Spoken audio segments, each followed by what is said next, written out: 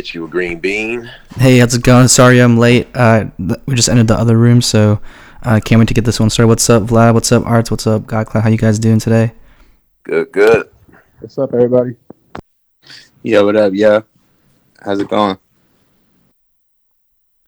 Good, good, good. Good, good, good. What's up? What's up? What's up? Yeah, we're gonna be playing some music. Again, we're gonna be talking NFTs, how they can coexist with music, different innovative, creative ways. I got my brother Vlad up here with me. One of my business partners within our independent record label, and also one of the producers and creative director of Reject Dreams, our community, our collective, our brand. We're waiting for our other partner, Ty, to come up here, producer, engineer extraordinaire, and yeah, we're excited to kick off the show and talk to the people. Awesome, definitely. So, welcome everyone to the room. This is the day three of the NFT Music Conference here live on Clubhouse, and in this room we got the AMA with Arts and Reject Dreams. And it's gonna be a super super dope conversation. So I think we're waiting on a couple. You got Arts? Are we still waiting on a couple other people to pop in, or are we good to go? We're waiting on our one other partner, but we could, I guess, start. Before he arrives, if you want, just to not slow up the progress or whatever. And then when he gets in, we can kind of introduce him. And I know he's going to be playing some tunes later on, probably the last half an hour of the talk. Sounds good. Sounds good. So, yeah, it'd be super dope if you and Vlad could introduce yourselves to the audience. Tell us a little bit about how you got started in music, what made you fall in love with it, and how you got into the NFT space.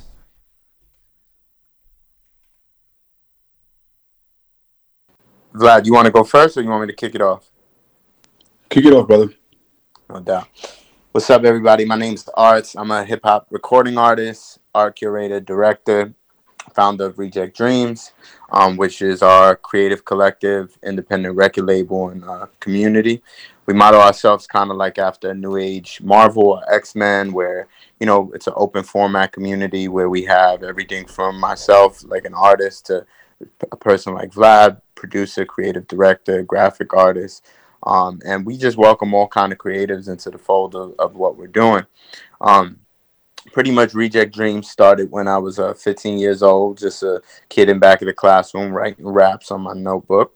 And over the years, 11 years now, in my process and my journey, moving as an independent artist, when I became about, I think it was like 19 years old, and I dropped like my first couple projects. I had the pleasure of meeting Vlad.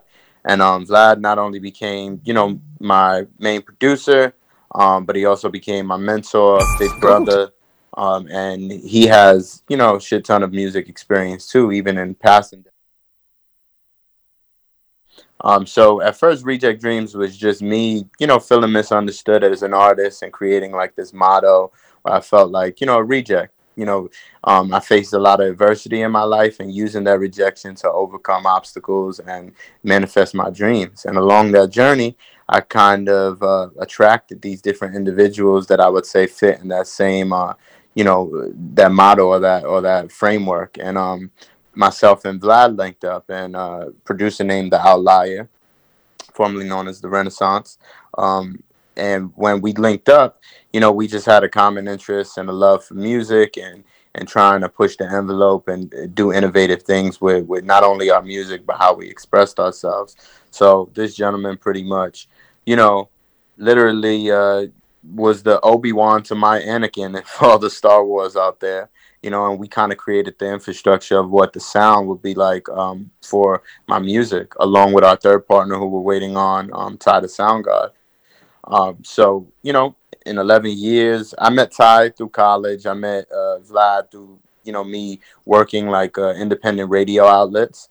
And we kind of met by accident, which was in a weird way, but everything happens for a reason. So from there, we built up our community by just aligning with individuals that again fit that same framework. And over the years, not only have we put out music, but in the last 7 years, I've curated mixed media gallery events that was powered by Reject Dreams and sponsored by Reject Dreams, and showcase the members and the people that are within our community.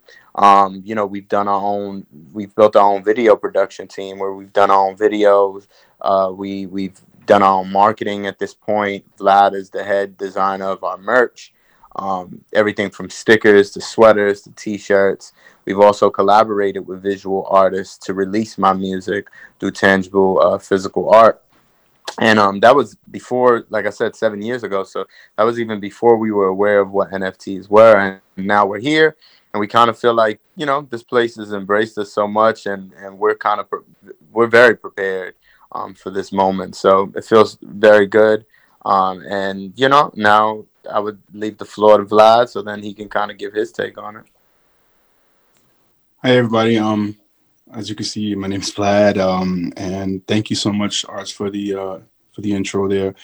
I'm going to take it back to before I met Arts a little bit, so that to give you guys a little bit of context. I've been a music producer for quite a while, and I've had the opportunity to work with Grammy nominees and Grammy award-winning producers, and I've gotten a lot of placements. And especially in the earlier part of my career, the no-name, and some of you in here might recognize what I'm talking about when I say the no-name placements, where you get money but you don't really get the name recognition. And one thing that I had in common with Arts before I even met him was the fact that I considered myself a reject, but I held that moniker respectfully. In other words, I felt something good of it because I was different. That meant something good because I wasn't like what we would categorize as sheep, or the sheep mentality or the culture vulture, because I was really trying to just forge my own path. I've had to endure what many of you, I'm sure, are enduring today, which is that weird separation that you don't want, right? I don't want to have to feel alone because I'm choosing to do something different. But that is unfortunately part and parcel of what this journey is, right? So I made my way, I got my placements, I did it all, and I didn't do it by myself. A lot of people like to say, I'm self-made. Nobody's self-made, in my opinion. There's an experience or something that contributes to you, following whatever track you get on, and that experience is usually, pushed by another person or by, someone's words or their deeds or whatever, be it good or bad. And so, long story short, I reached kind of like my peak with a previous artist I was working with by the name of Esso, who was like unsigned hype. He was really, really had all the buzz that you could want for an up-and-coming artist. We did several. We headlined South by Southwest back when it was even more potent as a music outlet. I've lots of amazing opportunities. However, and this is the key part, I've yet to make my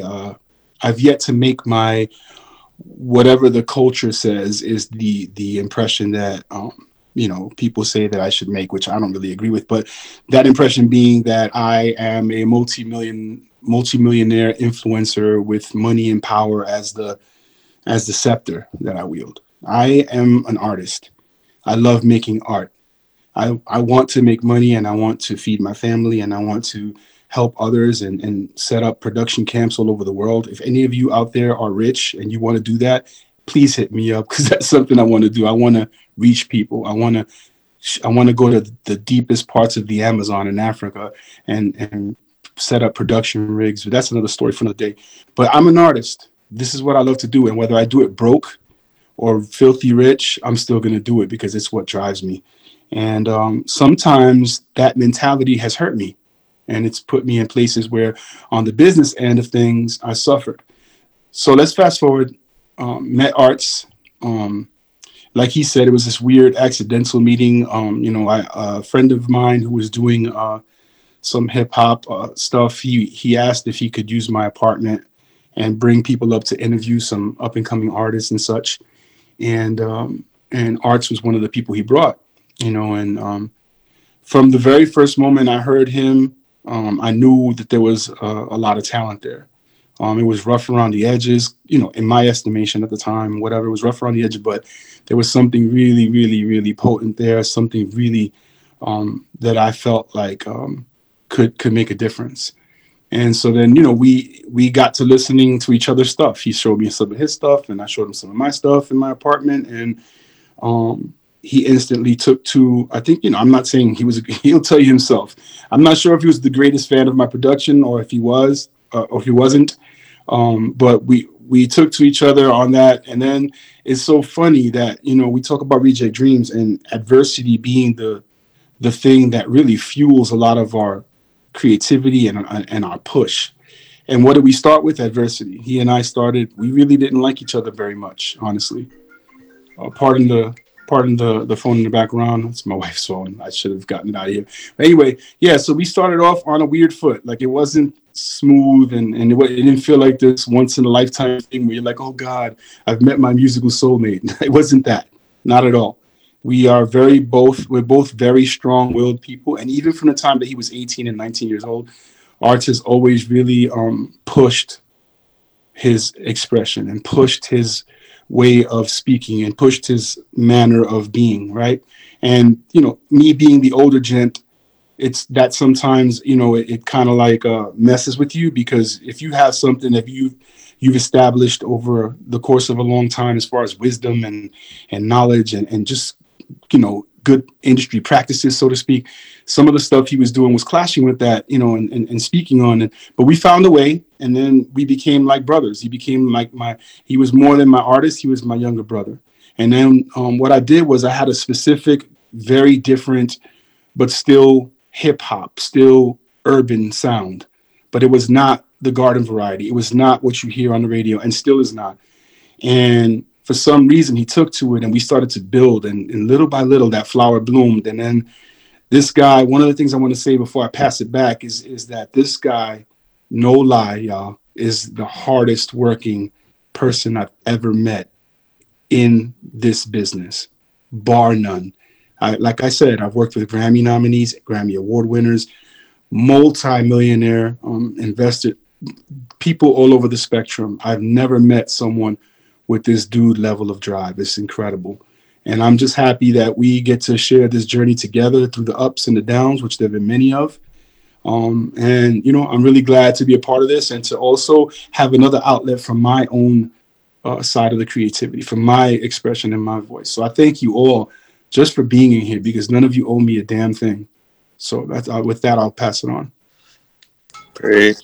Thank you for that, Vlad. Yeah, I think it speaks volumes too, because like he said, we both had our very own bravado and voice and expression as artists, and in a lot of ways, those who are familiar with Mike Tyson, the outlier Vlad has been kind of like my customado, and after 11 years of working with each other, we now have, accolades that we can say that we've earned with each other, from, him producing a record called King of the Sky, which featured, we're still independent, but we've had the pleasure to have celebrity artists on some of my songs. And one of my first record to ever reach major radio, from DJ Enough and Peter Rosenberg on Hot 97, was produced by Vlad, featuring an artist named Duckworth, who's now signed to Republic Records. We've worked with Emily Sandé, Ari Lennox, so on and so forth. But, through our ranks of just grind and hustle, we've been able to get some of these acknowledgments from major publications to radio, so on and so forth. But, we're still the rejects in the mud with it. And we're pushing not only for ourselves, but from the people that are misunderstood, for the people that are on a journey to overcome those odds, But I want to say, I'll just add this to it, because what he just inspired me. Reject Dreams, so you guys know, right? Reject Dreams is for the misfit. They're like the misfit, the reject, the person that's ignored, the underdog. Like, a lot of people are, they're on that tip to a degree. But the reality is what we've done from day one, from the very first day, was we try to create a home for those people. A place where, man, even if you don't rap the best, even if you don't make the best beats or paint the best pictures, that you could have a place where you could develop those talents and skills while being in a friendly environment with other people who feel the same way you feel. And so we invite any of you guys who are out there also, and this is not any kind of like promo or anything like that. This is just real. Like, if you guys want to, if you feel like left out and you feel lonely and you feel like you want to be a part of something that's dope, but you're a weirdo, let's just say, then join us, because we're weirdos too. Peace, family. Can I just add something to that? Arts, thanks for pinging me into the room. God Cloud, Chuck, so nice to see you. Vlad, I believe this is my first interaction with yourself. I came in the space and I heard you speaking on creating spaces for creative individuals. I'm not sure if you know of an artist called Uncut. So we've been working on a project called Protect Your Heart. And at the moment, we have acquired 3 lots of land, one in Belize, one in Texas, and some in Arizona right now.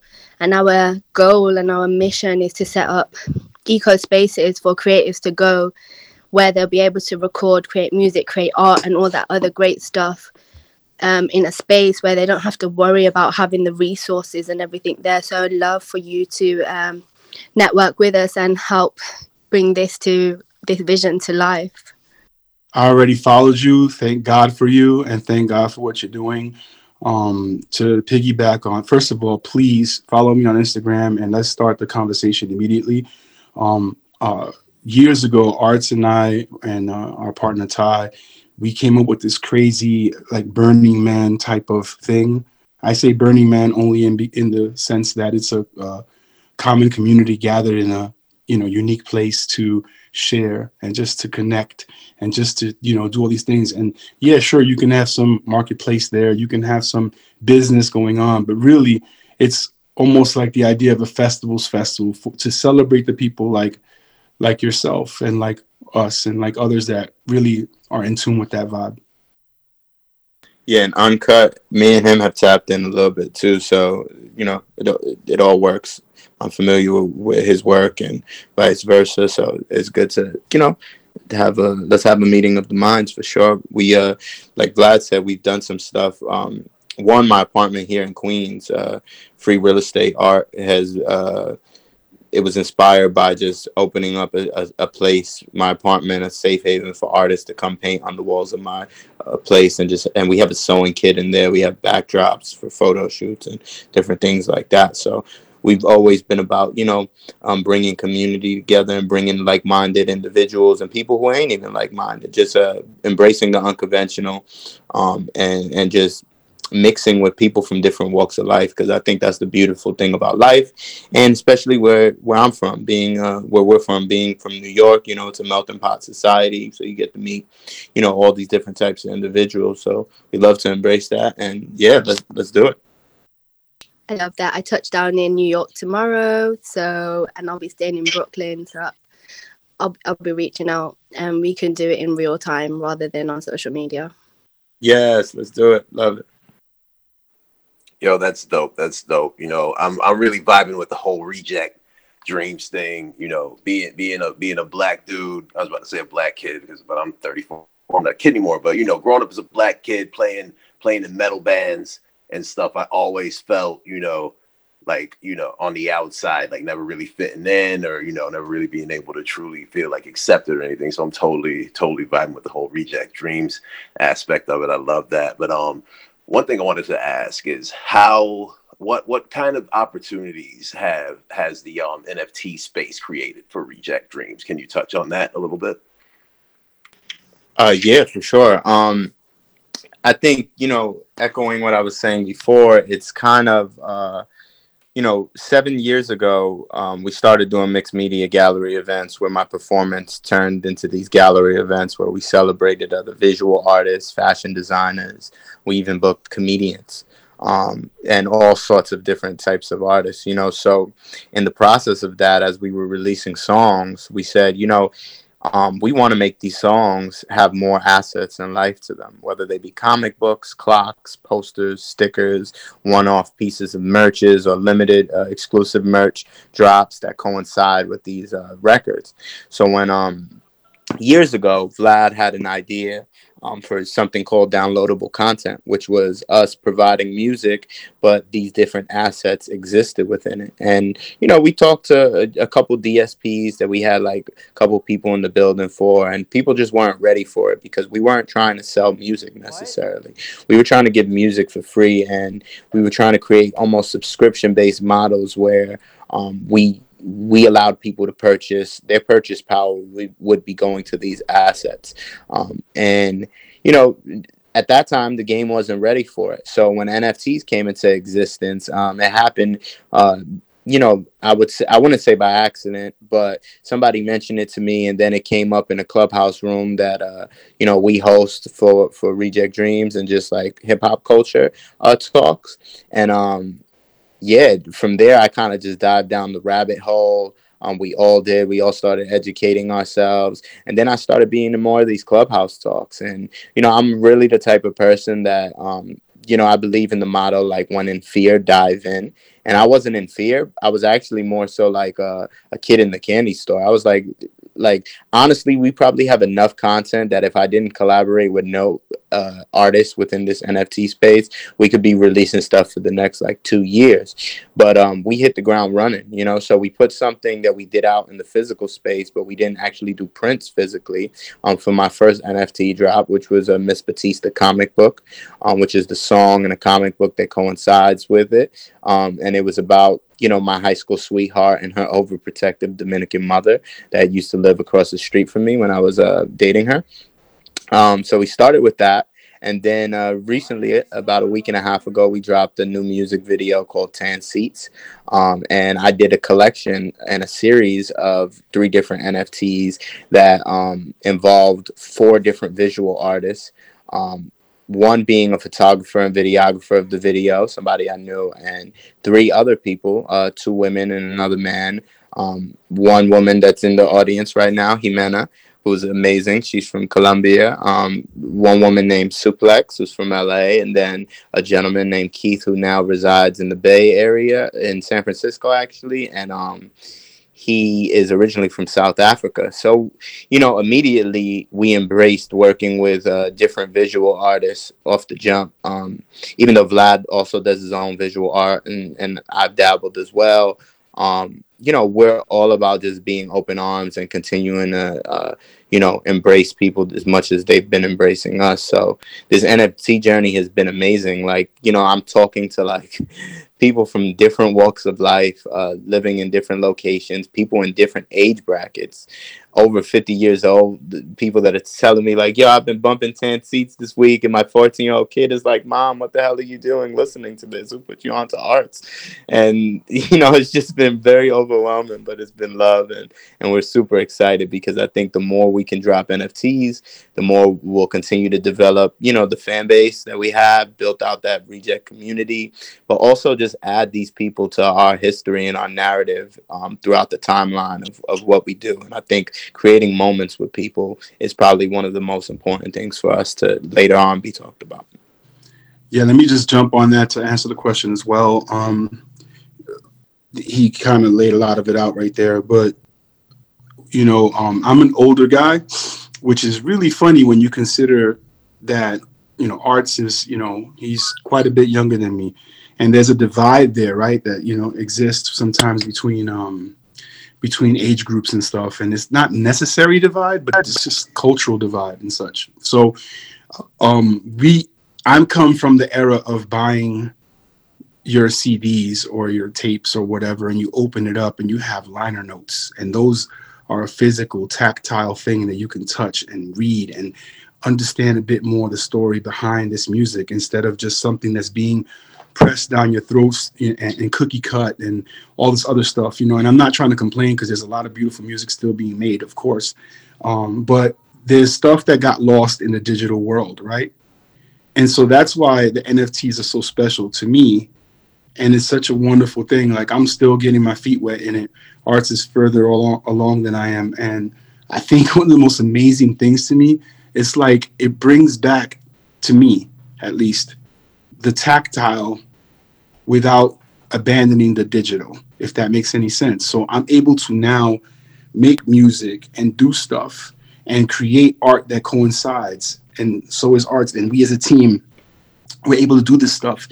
And then we're able to give people tangible product. We never, like he said, we never wanted to sell music. That's not what we wanted to do. We wanted to make music, and we wanted it to be big, and we wanted people to love it and stuff like that. But we wanted to give people things that they can take and put somewhere and hold and whatever. And, Future has come, and now here we are in this space where you can meld both things together.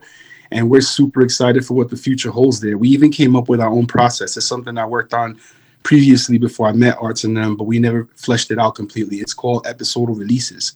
So just imagine this. Imagine you make, as a recording artist, you make one album, right? And rather than give the public the album in one recorded medium, just one piece, you spread it out over a year like a comic book.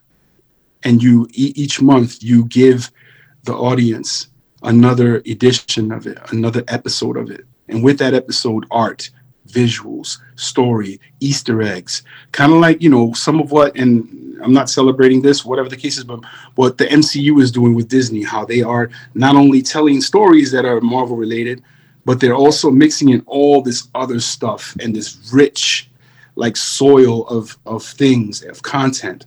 And that was the idea behind the episodal releases. And we weren't able to get it off the ground, just like Art said, because of the public wasn't ready for it. I mean, the industry, let's just say, wasn't ready for it. So we struggled there. And that's something, and I want to add this in, that hinders us a lot. Like, where a lot of times we, and I'm not saying, I'm sure a lot of you guys are ahead of the curve as well, but we're ahead of the curve with our approach on a lot of things. And what happens is that you don't get a lot of early adopters when you have that process. It's just, not in tech, not anywhere. So yeah, go ahead, guys, take the floor. Awesome. Hey there. Yeah, this is Jay, and if I could take the floor, I appreciate it very much for you inviting me on stage. And it's a pleasure to meet all of you, and Vlad and Arts, to listen to your stories. Yes, they're incredibly inspiring.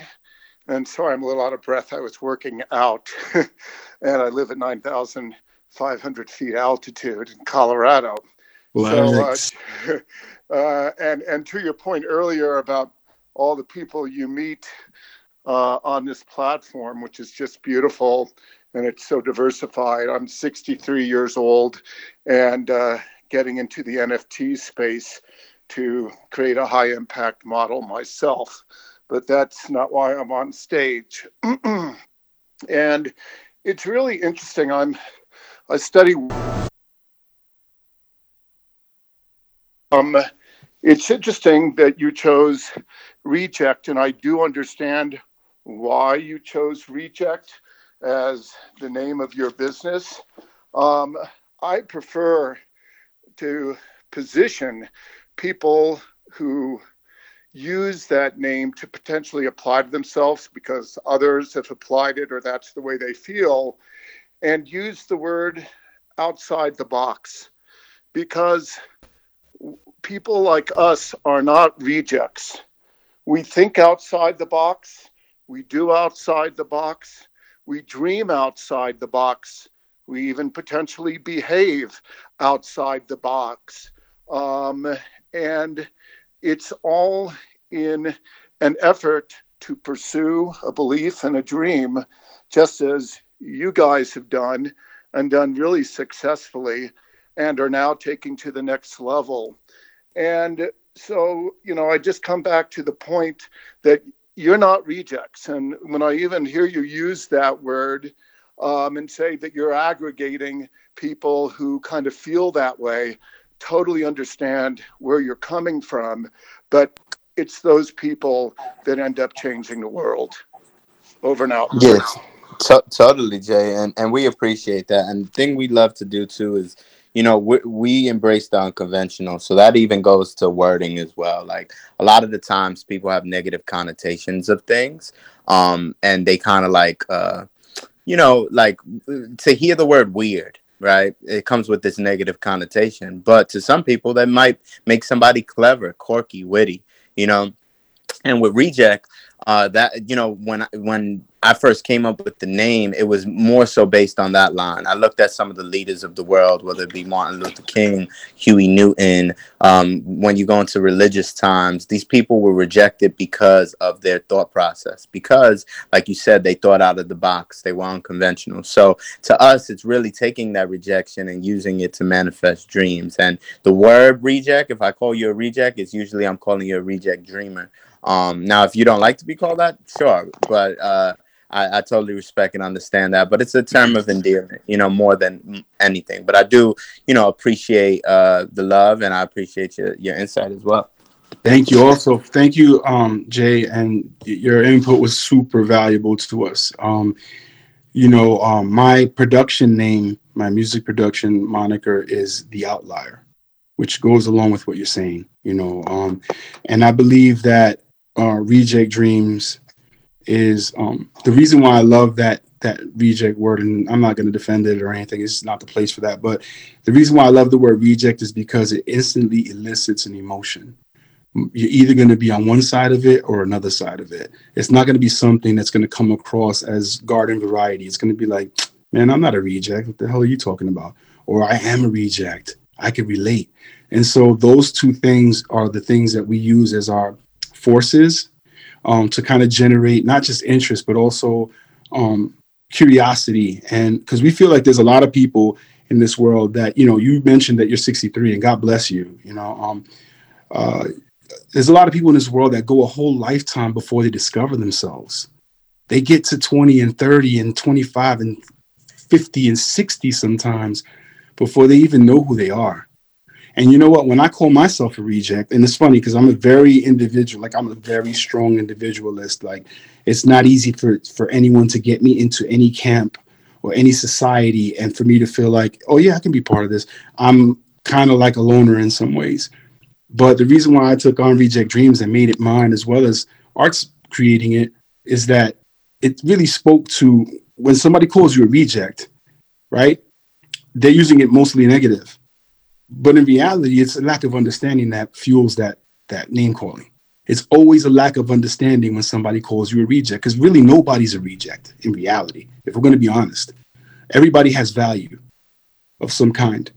And, so we actually love the term because what it does for us is it kind of like we get to wear this badge of rebellion. It's almost like this punk rock mentality that we have.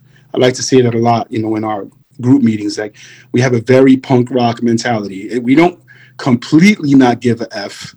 We don't give a F about 90% of the time. We just living our lives and being who we are and learning as we go and trying to hold our judgment and stuff like that. So, yeah. Hey, oh, Vlad, man, well said. Hey, Vlad, I got to add to that because this whole thing about being rejected is Chuck. Hey, what's going on, guys? It's funny because society doesn't like people who make them uncomfortable. Society doesn't like it when people make other people think outside their comfort zone, and so they label us rejects because, last time I checked, I don't see any historical figures who did a 9-to-5 their whole life and sat in a cube. I don't see them mentioned in books. What I do see are the rejects that changed, that did things outside what society told them they shouldn't do, and that's what, and so the word reject, I take that as a badge. I'll wear that proudly because guess what? That means I've rejected the normal societal mold and I refuse to go back into it. That's wonderful that you said that, man. Let me just throw one more thing in because I'm excited. Like I normally don't even talk this much in a row on these things, but I'm feeling super inspired. Chuck, you're 100% in tune and lockstep with us. That's kind of that's who we are, man. That's what we're doing. And, we don't always have the answers. Like, we're a business, right? So we're trying to, get our ROI just like anybody else, right? But we're also this crazy collective of people who are just really like, we're just being ourselves and letting that be the thing that dictates us. And when you mention, rejects and people versus people in the cube, listen, people in the cubicle are super valuable. We need them, right? But in reality, though, that shouldn't be the status quo. So you have people like Nikola Tesla, if you look at what that man did, he was the most reject. Like, he was a reject by pure definition. And we can go down the line, you know, Mozart and others. There's so many people who fit that. Michael Jackson, you know, what, you know, all of the conspiracies or the things about him on the side note, but just as an outlier, as someone who's just standing by themselves in a sea of everything else and being able to make a dent. That is the spirit. That's everything. And it also talks to, I'll say this quick, and God Cloud, you could jump in. It also speaks a lot to our thinking and being innovative, you know. And in the music industry, a lot of the times, you know, you have a hit song or a song that works in a specific style, and people want you to keep doing that, especially industry people. You know, fans, they like what they like, but you know, they want you to stay in this box. And whenever you kind of step out of it a little bit, or you try to push the envelope, it sometimes scares people away, because, you know, they're on, you know, they want you to be labeled as this one thing. And that's why you have genres and all these things that classify people, you know. And I think more and more in this modern age, we're seeing that, you know, people don't want to be classified. Some people want to live their lives with a certain openness, and that's how we approached our creativity too. My origin on music was boom bap hip hop, you know, but my mom grew up listening to Lauryn Hill, Nina Simone, Bob Dylan, Rolling Stones, Pink Floyd. You know, at the same time, my house was a house party. It was the place where she threw house parties, because rest in peace, DMX. But she, back in the day, she was a freestyle singer who actually had a song with DMX. She was a beat girl. She was a visual artist and a fashion designer. But she also was burdened, or I shouldn't say burdened, but she was hit with the responsibility of having kids at a very young age, and her mom passing away at the age of 15, where she was forced to take care of 4 other siblings. So a lot of the times growing up, it was kids raising kids, but there was a beauty to it, even though there was some dysfunction that came with it, because I was engulfed in culture, you know. And growing up around that, as I grew older and found my voice within music, it made me attack music in that way too. Like, cool, I can start off in boom bap and hip hop bar heavy stuff, but then, you know, now you know, over the years, we've made records with Juilliard musicians, from clarinet, trumpet players to violinists, you know, all different types of different artists and musicians from different spectrums. I've worked with performance artists, you know, that are in a whole different world. You know, when I started curating art events, you know, just like with rap and music, there was people that said, hey, you should maybe decide whether you want to be a rapper or you want to be a curator. And, you know, there's always these people that want to like push or project, you know, limiting you or telling you what you can't do, or instilling that doubt in another person, you know, or fear or something like that. And we just, you know, we're always trying to push the envelope and just do us. And if that means that today it's going to be a slow R&B song with a lot of melodies to it and a little bit of rap in it, we're doing that. If it means that it's going to be a crossover pop trap record with, you know, classically trained musicians on it, we're going to do that as well. And we're going to keep giving people these moods and these different palettes and flavors to choose from, because the truth is, we don't wake up the same person we were yesterday. You know, we sometimes abide by the same mottos and thoughts and stuff like that, but we have different moods, you know. So that's what we're trying to bring to the game as well. Yo, that's dope. All right, so, you know, I heard you talk about culture a little bit, and I just kind of want to pivot off of that. So within our cultural minorities and stuff like that, like, you know, it's hard to get people on board with the crypto, and especially with NFTs. Like, when I told, you know, my family and stuff that I was selling my finger drum videos for Ethereum, they thought I was on that stuff, you know what I mean? They were like, oh no, he's on Ethereum now. But so like, what ways have you, you know, figured out to help, you know, explain that and help you know, us minority or the minority communities adopt these new tools and use these new mechanisms? Yeah, I've been doing, like, over the last 3 days, I've probably done 100 cold calls between collectors who've purchased our NFTs already, between potential collaborators, and fans of mine, you know, people who've bought our physical merch and came out and bought tickets to our events before.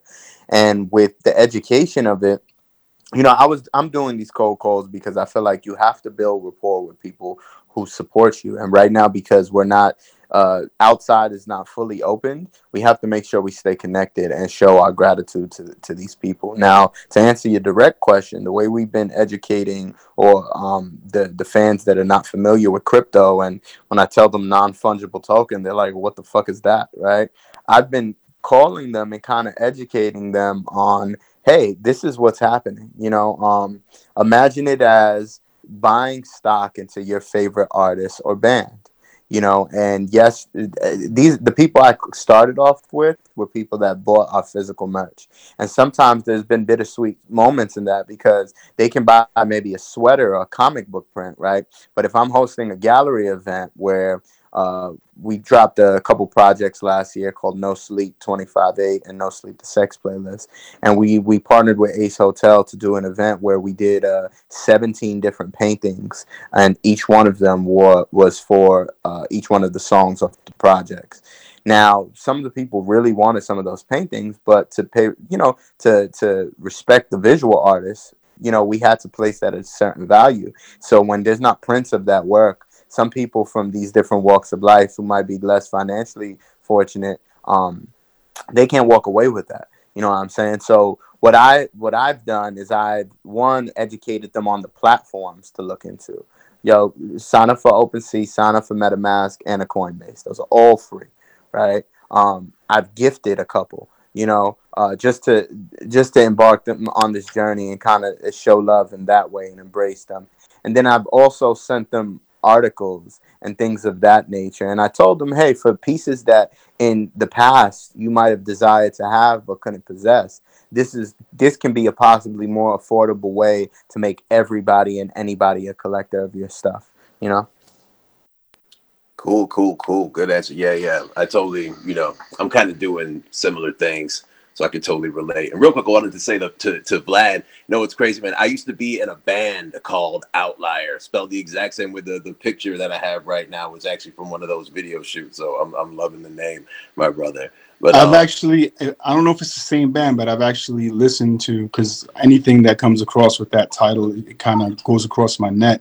So I've seen it. I wonder if you were playing in the band. Let's connect on a separate thing so we can see, and I can listen to some of your stuff and see if I know you. But before anything else, I just wanted to make it real clear that our third partner, we consider ourselves not a godly trinity per se, but our little trinity.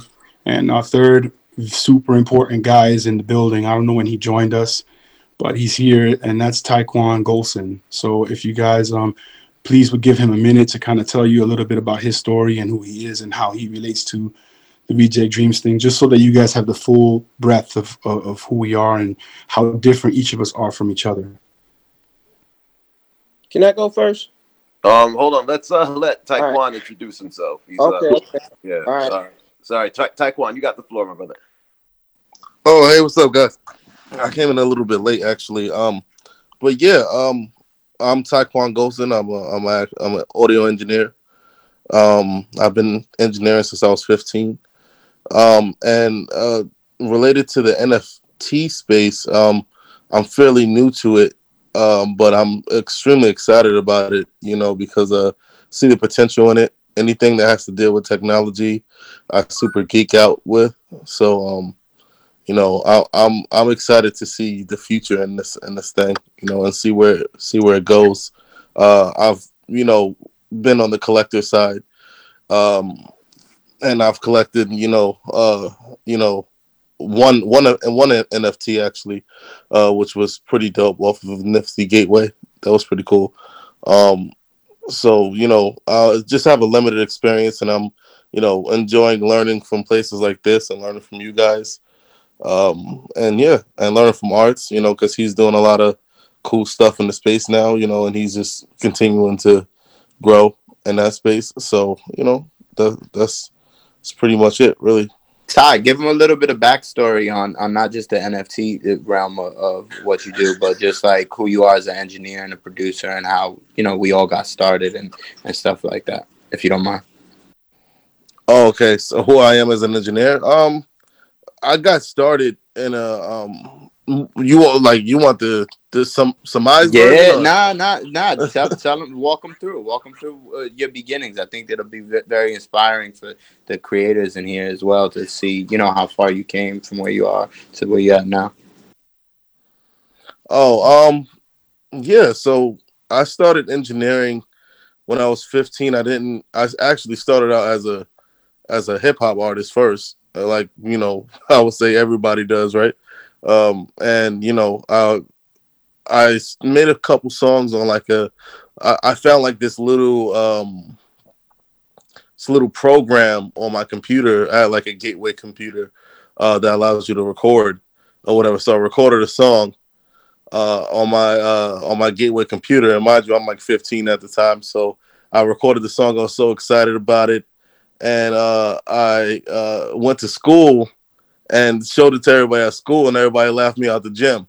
So, because it was my first song, so at the end of the day, I was I was kind of like a little class clown. So I kind of, I went back and I made like a diss track against everybody who was laughing at me. And then I had like everybody in school, like just rolling. So from there, people started like hitting me up and like, yo, how did you record that thing? Like, what did you do? And I was like, yeah, I got this little program on my computer where you could just like press record and record yourself. And I actually like took the headphones and recorded it through through the like microphone input part on the actual on the actual computer. So I had like no preamp, no like it was no like fancy technology. It was like literally recorded through my headphones. So yeah, so I got that. We got to that stage, and then eventually like everybody from my school just started coming to my house to like record. And I still didn't know what an audio engineer was at this point. I was just like, oh, okay, cool, yeah, come, yeah, I'll record you, And then I was like, oh, well, I needed to upgrade. Then I started to, I got like a Radio Shack $25 mic. That was like my first upgrade, to a studio, and then it just went from there. And then I just started hearing things about like I started to wanted to chase a sound. And that sound was a professionally mixed record, which I didn't know what a mix was at that time either, but so I wanted to chase that sound. So, I started adding those pieces. I remember I went to another studio to record, and this one guy was like, yeah, you need a compressor and a condenser mic. And I was like, what the hell is a compressor? And he was just like explaining it to me. It was like, because the way it sounded in his studio sounded like a lot clearer than my studio. So I was just like, wait, how do you do this or whatever? So it was a journey from there for me to just learn. And mind you, at this time, there was no YouTube. YouTube just got started. So there weren't YouTube tutorials that you can go and like check out. And I'm from a small town, Poughkeepsie, New York. So it wasn't there wasn't like a apprenticeship or internship that I could go to like learn under somebody. It was just me at that time. And, maybe there was like 2 or 3 videos literally on YouTube that dealt with any kind of audio at all, and they were very, very basic. And then now there's like a plethora of it, right? Like audio tutorials and stuff like that on YouTube.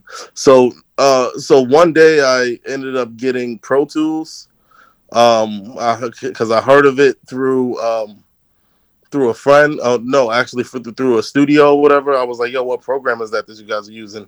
And they were like, yeah, Pro Tools. And then, I got Pro Tools. I opened it up one day and I was like, what the hell is this? It looked like Chinese to me. I was like, I shut it off and I didn't look at it for like another like 5-6 months, and then I just remember one day just kind of like trying to play with it a little bit and figuring out that you had to actually create a track to record, because before that I was using Audacity. I know this might sound a little geeky to some of you guys who aren't engineers, but so I had to create a track to learn to record or whatever. So I was like, oh, you have to actually create a track on this one? I was using Audacity before, you just press record. So I had to learn all the processes and like the order of operations is what we call in audio engineering world of how to actually start doing these things. So I learned that. and then I went to and then I started learning little by little. I started doing things little by little to the point where there was a local studio in my town, and I became the head engineer over there. Like I was like 16, 17 or whatever. I started being the engineer over there because they didn't really know what they were doing either. So they were like, look, you know a little bit more than we do. And, you know, but we have the facility, you know, and they had like an Avalon preamp. At that point, I had no clue how to use a preamp. So I was just like fiddling with it and trying to see like, okay, let's at least try not to distort these vocals, right? So, you know, so I started with that, and then I started getting better, and I just always understood like that the artists that I would work with would always like, even though I didn't know how to like mix it properly, I always would try to do like some cool creative or add something cool creatively to them, or tell them to do this, like, yo, try doing this. And just the artists always liked that. The fact that I was like involved in the music with them, like, you know, giving them direction, like, hey, yo, how about you do this? Or how about you try singing it like this? And then they're like, oh, wow, that sounds better. Dope. Thank you. You know, so they always appreciated that. And people liked working with me for that reason. Even though I still didn't know what a mix was. Right. So it's always been like a constant chase of like how to get that professional sound. So at first it was just like, oh yeah, I got to get better gear. But then I had to learn like, oh, wow, this actual tools that you can use to fix up the vocals and fix up the music after the fact, post recording, right? So then that's what we call mixing. And it's just like, oh, okay, cool.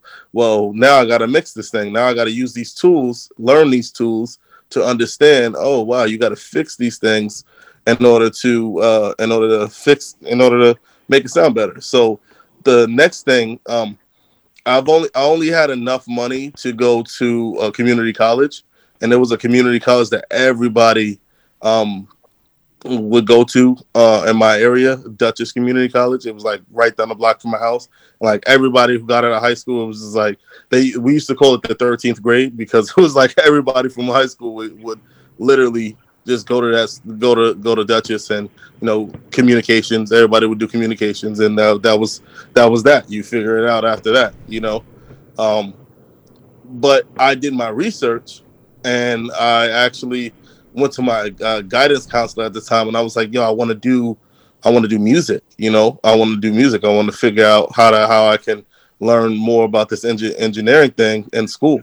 You know, and there was only like a few different schools that were available. There was like a SUNY Purchase, and like, but I couldn't afford any of those schools. And the one school that I could afford was Queensboro Community College, and that was it was in Queens. It was in Flushing, Bayside, Queens. Now that's where we met too. Exactly. That's when me and Arts met. Now I had to end up traveling from Poughkeepsie, New York, to Queens every day for school. It's not easy to get to. No, it wasn't easy. It was like a 4-hour commute every day, because I had to take the Metro North all the way to I had to take the Metro North to Times Square. That's about like an hour and a half. And then from Times Square, I would then have to take the 7 train. I'm not sure if you guys are familiar with New York, but I would have to take the 7 train all the way to Flushing, which is the last stop. That's about an hour. And then after that, I had to take the bus from Flushing to Bayside, which is about another 40 minutes. So every day I will have to take that and then take that back to get to Poughkeepsie. But I loved it because it was like kind of like I only had a couple like regular classes, like, you know, English and math, but mostly it was all music. Like we had our Friday class was like literally singing in the studio for 6 hours. I remember, you know, in college, I was kind of the annoying kid that used to raise his hand at every question. Like, oh, wait, how does that work? Wait, what do you mean by that? You know? So, you know, but it really taught me the basics and the foundation, and had me understand the terminology that I didn't understand before. Right. And, I remember having this one class where we So, Taekwon, had to Hey, understand. Taekwon. Yeah, We really- we real appreciate quick. your story. I just want to make sure we get back to the topic of the room of talking about NFTs and music. And Oh shit, my bad. I know we have a My lot of bad. people up here on stage as well, and I think we only have about 30 minutes left, so I want to make sure that we're able to talk about NFTs as well today. Yeah, Cool. yeah, I my just- fault. My I fault, had guys. one That's last what- question. I had one last question for you guys, and then we can open up the floor with the last half hour. So, real quick, and yeah, all of y'all can answer.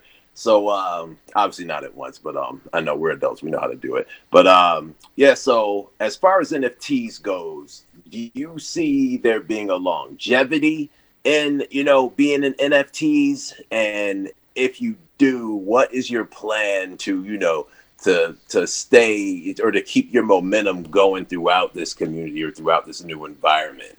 Can you guys answer that? I have an answer to that. I'm sure Arts does as well. But again, an answer meaning just my thought process. And I feel like NFTs are just a key to a door. The NFT itself is just the beginning of what this thing is going to be. And obviously you have to acclaim yourself, right? You have to associate and understand what the space is as best you can so you can maneuver it. But I honestly feel like the NFT space is just it's a link to something else that's much bigger. I've been in other clubhouse rooms where people allude to that when they talk about metaverse and things of that nature, and that stuff is super interesting to me because it reminds me of thoughts I had as a child, of even movies that weren't that great but kind of introduced the premise, like the Ready Player One film, and things where you could just completely exist in a whole nother realm and that kind of thing. So that's what I feel like NFTs represent to me at this moment. From a financial standpoint, we all see, if you're going by what the financial pundits are saying, then the future isn't bright for NFTs. But it doesn't really matter. That's not a concern because I just feel like NFTs are going to breed another thing, just like Bitcoin has been steady breeding many other things. So that's my answer to that. I hope it makes sense.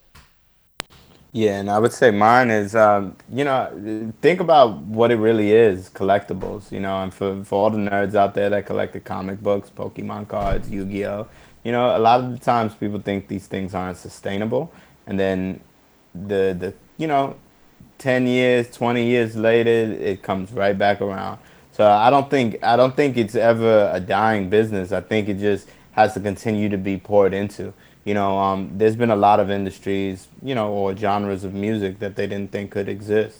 Hip hop being one of them, so on and so forth. So I think with NFTs, they are unlockable, like Vlad says, and we have to treat them like collectibles. Because you might see a collab from or a series or a couple of pieces, but you might not ever see them again, or done in that fashion, or with that song attached to it, or that moment. So I think it's for people who really appreciate innovation and creativity, because I feel like there's a lot of flexibility to also release your art in this space to where it's multi-layered and has different stages. Hey, Vlad, I could shed a little bit of light on the conversation, tie a few loose threads together, if I may. Great. Please repeat that. I'm so sorry. I didn't hear it. I said, yes, I could add a little bit to the conversation and tie a few loose threads together. Brendan, real quick, I was gonna have Taekwon give his answer. Then we were gonna go in queue. Sure, shoot. Go ahead. Vince had something he wanted to say. Then we can do you next. Go ahead. Taekwon, if you want to answer the question about what you think about the longevity of NFTs and your plan to stay in the game, keep momentum. I agree with everything everybody's saying. I think NFTs, it's early in the game still. I mean, it's not too early because it's been out for a few years now. But as far as the hype that's happening right now, it's early. But I really think there's a future, and just like Vlad was saying, like, I think that this will definitely birth other ideas and other innovations on top of the Ethereum blockchain. So yeah, I think I'm excited for it. I'm excited to see what happens. Cool. All right. I know everybody has been patiently waiting, and I appreciate everyone's patience so much. So Yeah, I apologize for that too because I didn't know we was so constricted with time. But let's shoot away with questions if we could try to keep them short. And the last maybe 5 minutes, we want to play something special for y'all as well. all right, cool. All right, so yeah, let's keep the questions short. Let's be mindful of everybody we have on stage who wants to ask something. And Biz, my man, the floor is yours. Thanks, Art. Thanks for inviting me, man. It's good to be here. But to the whole concept of rejecting dreams, man, it's like this. If you reject my dream, I will resurrect with a perfected dream. So that's part of the reason why I'm here. Arch is familiar with my story. I kind of shared it, and one day he heard it and let me know that he was feeling my story. I'm a Brooklyn-born son of Jamaican immigrants. I was a child prodigy in math because my father was my late Professor Barrett was a professor in math, and he put that in me. But I was from New York. Grew up in Brooklyn and Freeport, Long Island. I came up with Flavor Flav in them. That's around the time I grew up in Freeport. But then, I was able to do all the right things, yo. I mean, I kept it solid. I listened to my father. I did the good things. I went to MIT and became an engineer and all that good stuff. Got a master's degree and these days I do AI.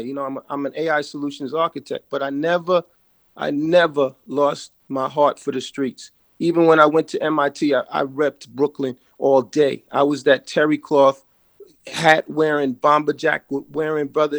That's just if you remember Michael on Good Times, that's how I was as a kid. I was just all about my peeps. And so I went to MIT and I repped my hood, where I came from. So this is my story. So but here's the thing. I didn't become a nerd like that, and I didn't get sold out like that. I stayed true to the art form. I make music to this day, okay, under the artist name 2Biz. I'm an underground artist.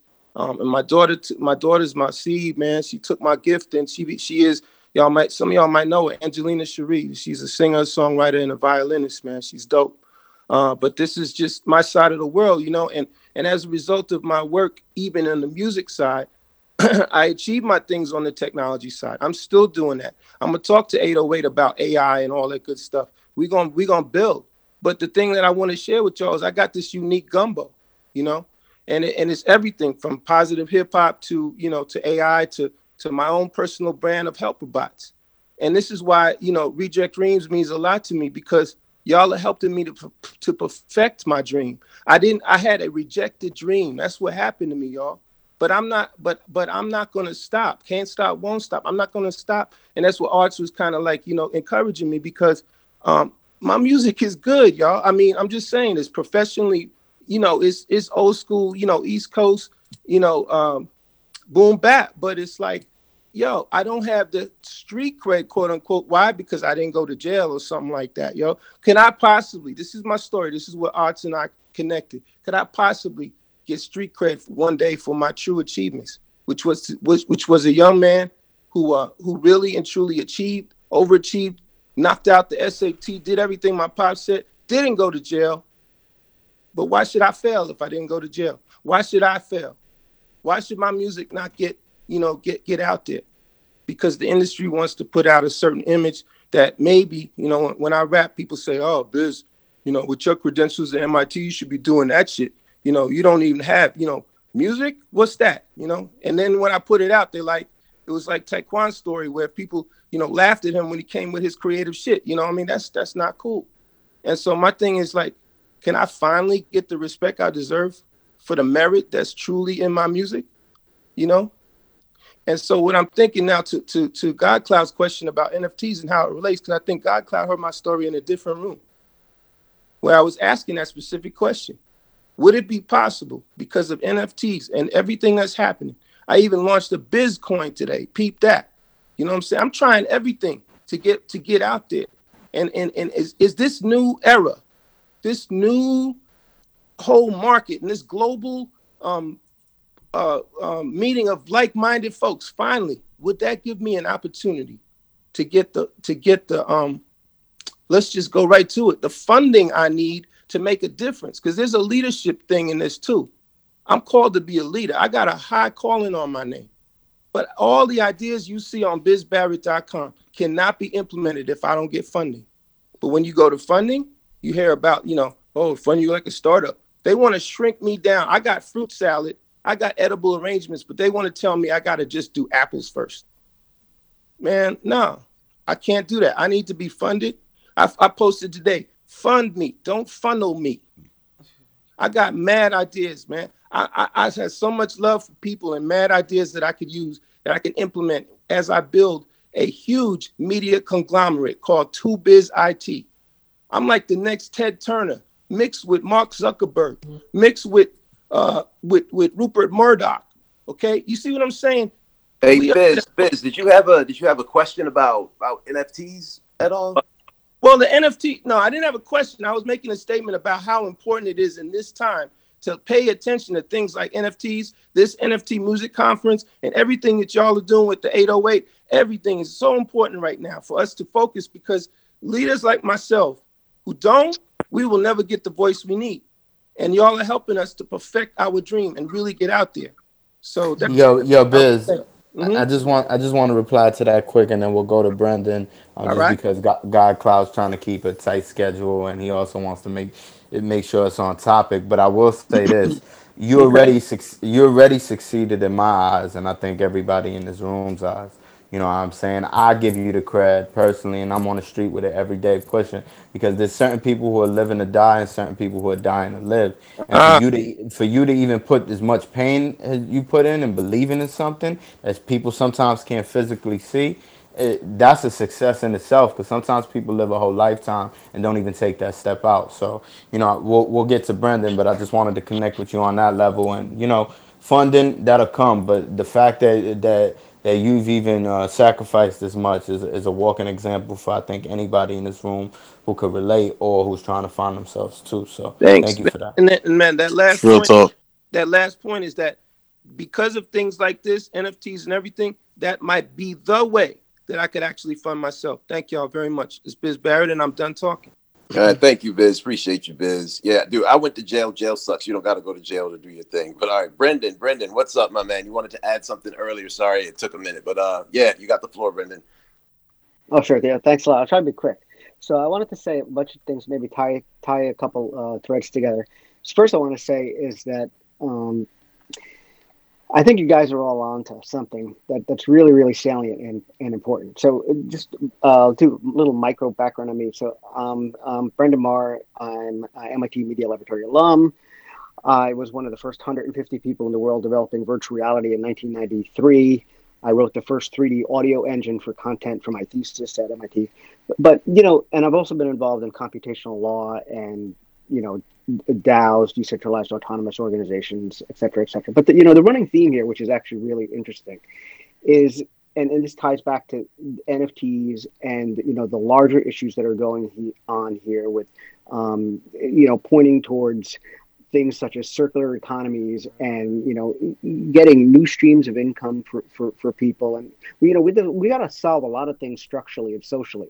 And part of it, part of all this solving this kind of stuff, it kind of goes to what Taekwon, if I'm saying your name correctly, what was saying, getting at earlier, that idea, like, being in something and not knowing what to do or how to do it, right? So when I was in the Media Lab, we had different people. One guy was soldering silicon boards, other people were artists. You put these people in a box, you give them pizza, and that's innovation. Right, you put people who don't know what they're doing in a box and you feed them, right? And it goes kind of to what you were saying earlier, Vlad and Artis, that that these ideas of how to bring people together, give them some tools, but now we have the other things that we can begin to do, which is not only use NFTs, but we could do some other types of esoteric ways of funding some of these things and building value in these communities so that we get the circular economy flywheel going. And that's why I'm here, because I think fundamentally these things are really important for society. So my question for you is, Your thoughts on this? That's all. How do you get the flywheel going? I mean, you seem to be thinking about it, and we could talk about it offline. But keep going with the conversation. You're on the right track, I think. Thank you so much, Brendan. And I've had the honor to be in other rooms with you and hear more of your story and would love to connect. Ty always says this, but you taxed on the information you don't know. So it's all about, connecting with one another and educating each other and, trying to see where we could place value in each other's lives with dreams and innovations and all those things. So appreciate you for that. And for anybody who, might be in this conversation that might want to add something because we're limited on time, maybe we could create another room after this on another. I usually host a room tomorrow night too, just so then you guys and girls could get all your thoughts out because we also love to talk NFTs and music, but we also love to just naturally vibe with people too. But today, 808 Wave has been, giving us, is hosting us, and we just want to keep the natural ebb and flow of everything. But thank you, y'all. DJ WHD, Hollywood. It's Hollywood. There you go. There you go. Don't think Yeah, about it let's too get hard. You it. good, bro? What's What up, up? brother?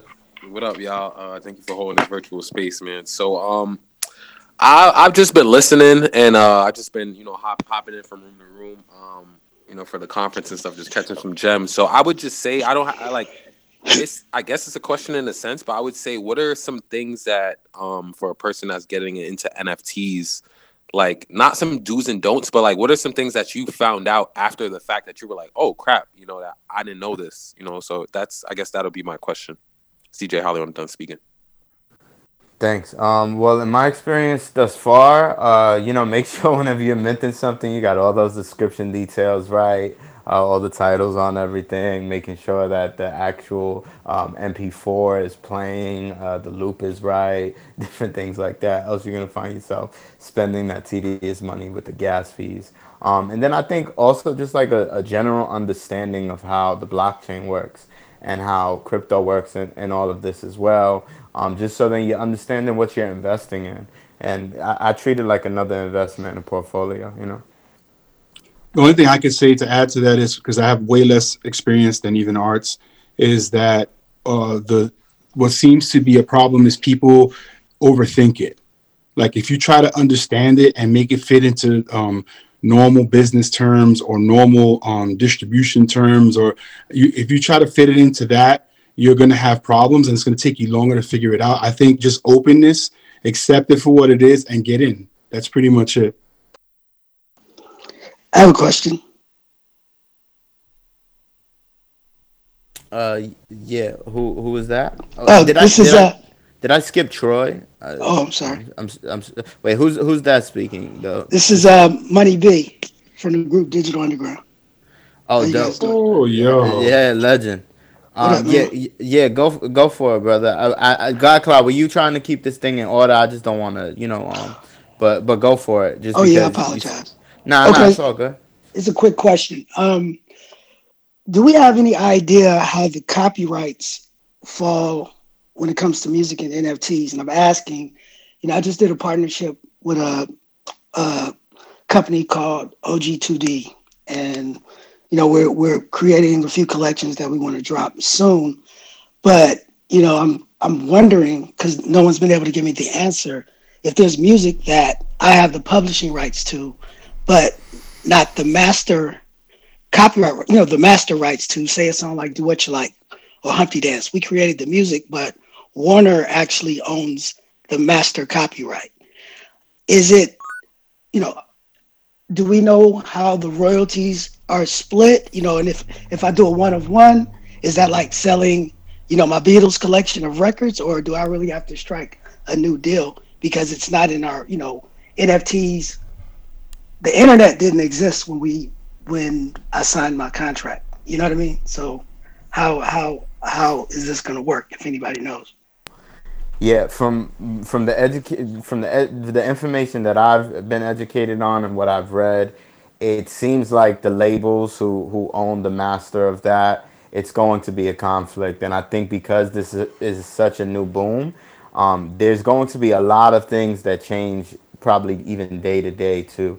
as far as like copyright and IP and all of these different things. So I feel like I would be doing a dishonor to say I had the exact answer, but at least that's what I'm seeing. Like it works for us because we're an independent label. So we own our master and we own our publishing because we are the creators of our music. So the conflict really doesn't exist as much.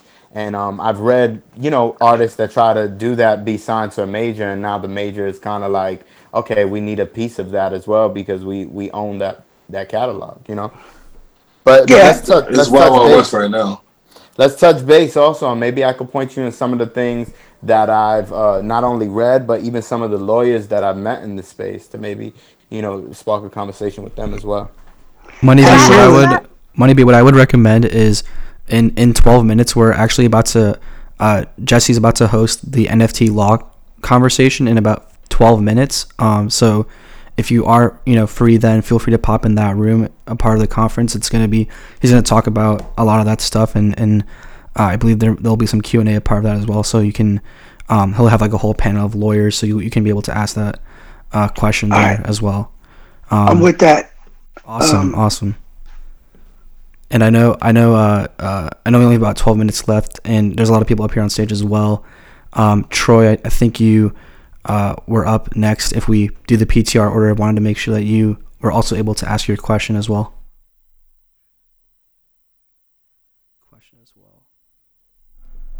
Troy, are you there? Yeah, hey, what's Hello. up? How's it going? I'm going to digress and then give you back the floor since we're so short on time because I knew you were trying to share some music and I'll jump in the next time. It was a very full day, but thank you. Awesome. Yeah, Arts, did you want to spend the rest of the time with questions, or did you want to share some music that you had planned as well? What does the room think? I think we might have like Ty, if you have everything queued up over there. Music. Yeah. Music. Let's Yeah. go, Okay. music. Yep. Boom back. Music. Let's go. I Let's go. love to hear everybody, but I was here for the music. I'm sorry. That's what's up. All right, so you know what? We'll do something that we did the other night when one of the collectors spotlighted me. We played a record called "On My Way Back Home," and I guess let's spin "On My Way Back Home," and then I don't like something recent, Ty, that shows like the versatility because we do everything from rap, boom bap stuff to more experimental stuff and unconventional stuff too. And I think that is more speaks to how we feel like we're gonna release NFTs too. So maybe playing records like "On My Way Back Home" and Vlad, would you have a choice or something? And maybe Ghetto Elon Musk, I think. Ghetto Elon Musk is cool. Cool. All right, yeah, let's cue up the tunes, and then, like I said, after this room, we'll just create another room just for anybody who did have questions and wants to vibe real quick. You ready, Ty? Hold on 1 second. Let me pull up the tunes real quick. Save us. All right, cool. Did anybody have a quick question we could get into maybe for the next minute? Yes. Go for it. Thanks, everybody. My question is, what was your timeline to getting your first NFT out? Meaning, did it take like a week? How was that process? I'm a very impulsive person sometimes, and I love to learn from experience. So for us, it was we had created this in the physical world already. At the beginning of the quarantine, we dropped 2 records called Miss Tandy and Miss Batista, and I created comic books for them. But one of them, Miss Batista, I actually didn't do any prints of. So I said, you know what? Why not just launch with this? We already commissioned the artist for this, but I even actually, brought the artists in because I wanted them to become familiar with the NFT space as well. And we just dropped it and gifted a couple away. Now we sold about like 8, I believe, of that specific NFT, and it shows a proof of concept. And I think that's the best way you can learn and figure out how you fit into it as well. Nice. Thank you. Andrew, Alex, you had something quick, or Ty, are you ready? You set up? Music. Yeah, I'm ready. Okay, let's cue it. Let's spin "On My Way Back Home," and then we could jump into Ghetto Elon Musk.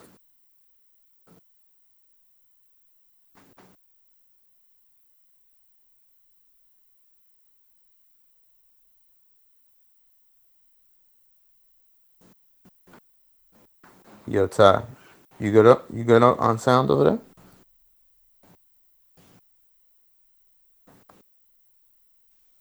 If there's another quick question in the meantime or comment or statement, let's get that going so we don't hold the room up. Yo, I just wanted to say on the part of the rejects kind of idea and you were talking about more experimental music and stuff for your NFTs. One of my favorite quotes from a musician is by Lil B, and he says there's no such thing as bad musicians or bad artists, you know? Because when you boil it down, music is just an expression of your experience, your thoughts, and your feelings. So who can tell you that those are wrong? So I think the biggest step for all of this is just believe 100% in the product that you create.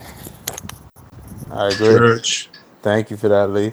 Appreciate that a lot. Can you guys hear me? Yeah, we can hear Yes, you sir. now, Ty. Okay, cool. Which one you want to start with? Ghetto Elon Musk or which one you want to start with? Let's start with On My Way Back Home and maybe trim it at the end before the opera comes in or right when it comes in, just so we could play both. Even though that sucks, but...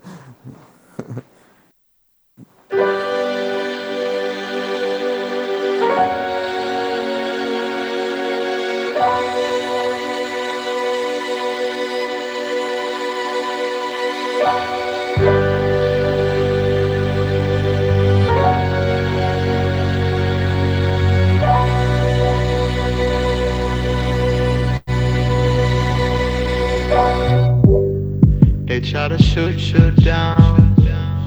They try to take your soul. They send you on your way. You took the wrong way home. You're far away from home. So far away from home. So far away from home. So far away from home. They try to shoot you down. They try to take your soul. They send you on your way. You took the wrong way home. You're far away from home. So far away from home. So far away from home. So far away from home. On my way back home, I was texting my mom. She hit me up on the cell to see if I was fine. I'm on my way back home, so mama give me a minute. I got a story to tell about some beautiful women, and I need your advice, and I need your advice. She said, baby, what's wrong? I said, mama, it's life. I'm on my way back home, so mama give me a bit. That's when I hung up on mama and got a call from my ex. On my way back home, she said, baby, come home. I said, daddy, I miss you, I hate to be here alone. I hit that pussy later, she said, get it right now. I went from riding real slow to dipping throughout the town. That's when I stopped at the store, I had to pick up a body. I forgot the blunt rap, I was thinking about shawty. She keep on hitting myself and sending me dirty pics, saying I'm patient already, you know I'm waiting for sex. I'm gon' get it, I get it. I'm gon' get it, I get it. She throw it at me, bust it, baby, I'm gon' get it, I get it. I'm on my way back home, the missionary position. Gotta explain to mama the way she got me addicted. Yeah, she got me addicted. Yeah, she got me addicted. I double back to the store to get a pack of some swishes. I was exiting out, that's when the tension got thicker. I bumped in the car. He said, boy, what you bitch? And you smell like weed, you probably keeping the peace. He said, sorry, Mr. Officer, I'm keeping the peace. I was just headed back home, God, see my damn peace. I gotta make up for some wrongs and give her all of me. I'm on my way back home, and it's my mama right after. I promise I ain't telling lies, I ain't without an acting. Took the wrong way home, and then the story proceeds. He went to reach for his gun, so I blow him to pieces. And I blow him to pieces. And I blow him to pieces. He went to reach for his gun, that's when I blow him to pieces. When I blow him to pieces. When I blow him to pieces. He went to reach for his gun, that's why I blow him to pieces. They try to shoot you down. They try to take your soul. They send you on your way. You took the wrong way home. You're far away from home. So far away from home. So far away from home. So far away from home.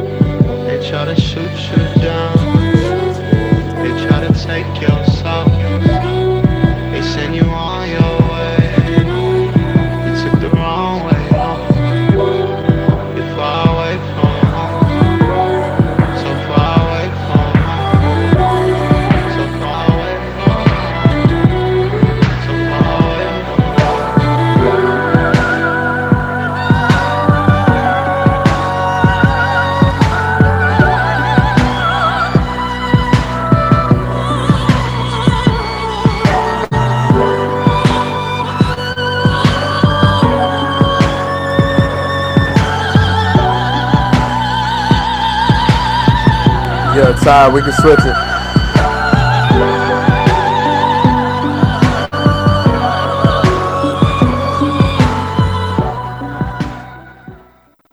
So that was On My Way Back Home, and we'll quickly get into Get On Elon Musk.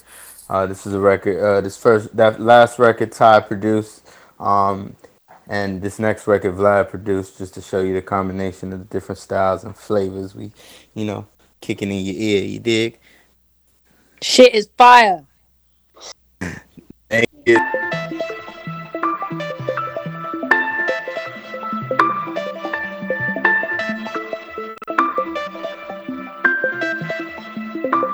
I got lots of plans and some things that I want. I'm on mama land, get her everything she want. Promise I won't land, promise that we taking off. Acres in the backyard, Porsches in the front. I'm the ghetto Elon Musk. Rockets taking off, now the things are popping off. Don't you dare say it was love. Working on the clock, I've been working on a lot. And it's 25-8 ground state, it don't stop. It keep going, slowing down. Hey, keep your foot on the gas, make moments that last. Save a little now the cash, yo, it's no time. Letting go with the past, checking in out bags. Working on a new path, what you doing now? Chasing dreams in my Jaguar, helicopter to the pad, Lovely better man, how you doing now? Carrying up all the bags, confidence in the bag. Hustle like mom and dad, how you doing now? I got 5 on the tank, I got 10 on the dirt. Show you where I'm from, that's just like a greet and say what's up. When I pull over, make sure that shit banging out your trunk. When I'm hungover, I just need a blunt to calm my nerve. When she come over, she gon' get some D and get some smoke, yeah. It's real when y'all out, start the poach, y'all damn. Meaning of the work ethic approach got me battling ghosts. Shadow boxing with Bruce Lee, so let's talk. I got lots of plans and some things that I want. I'm on mama land, get her everything she want. Promise I won't land, promise that we taking off. Acres in the backyard, Porsches in the front. I'm the ghetto Elon Musk. Rockets taking off, now the things are popping off. Don't you dare say it was love. Working on the clock, I've been working on a lot. And it's 25-8 ground state, it don't stop. It keep going, slowing down. Hey, keep your foot on the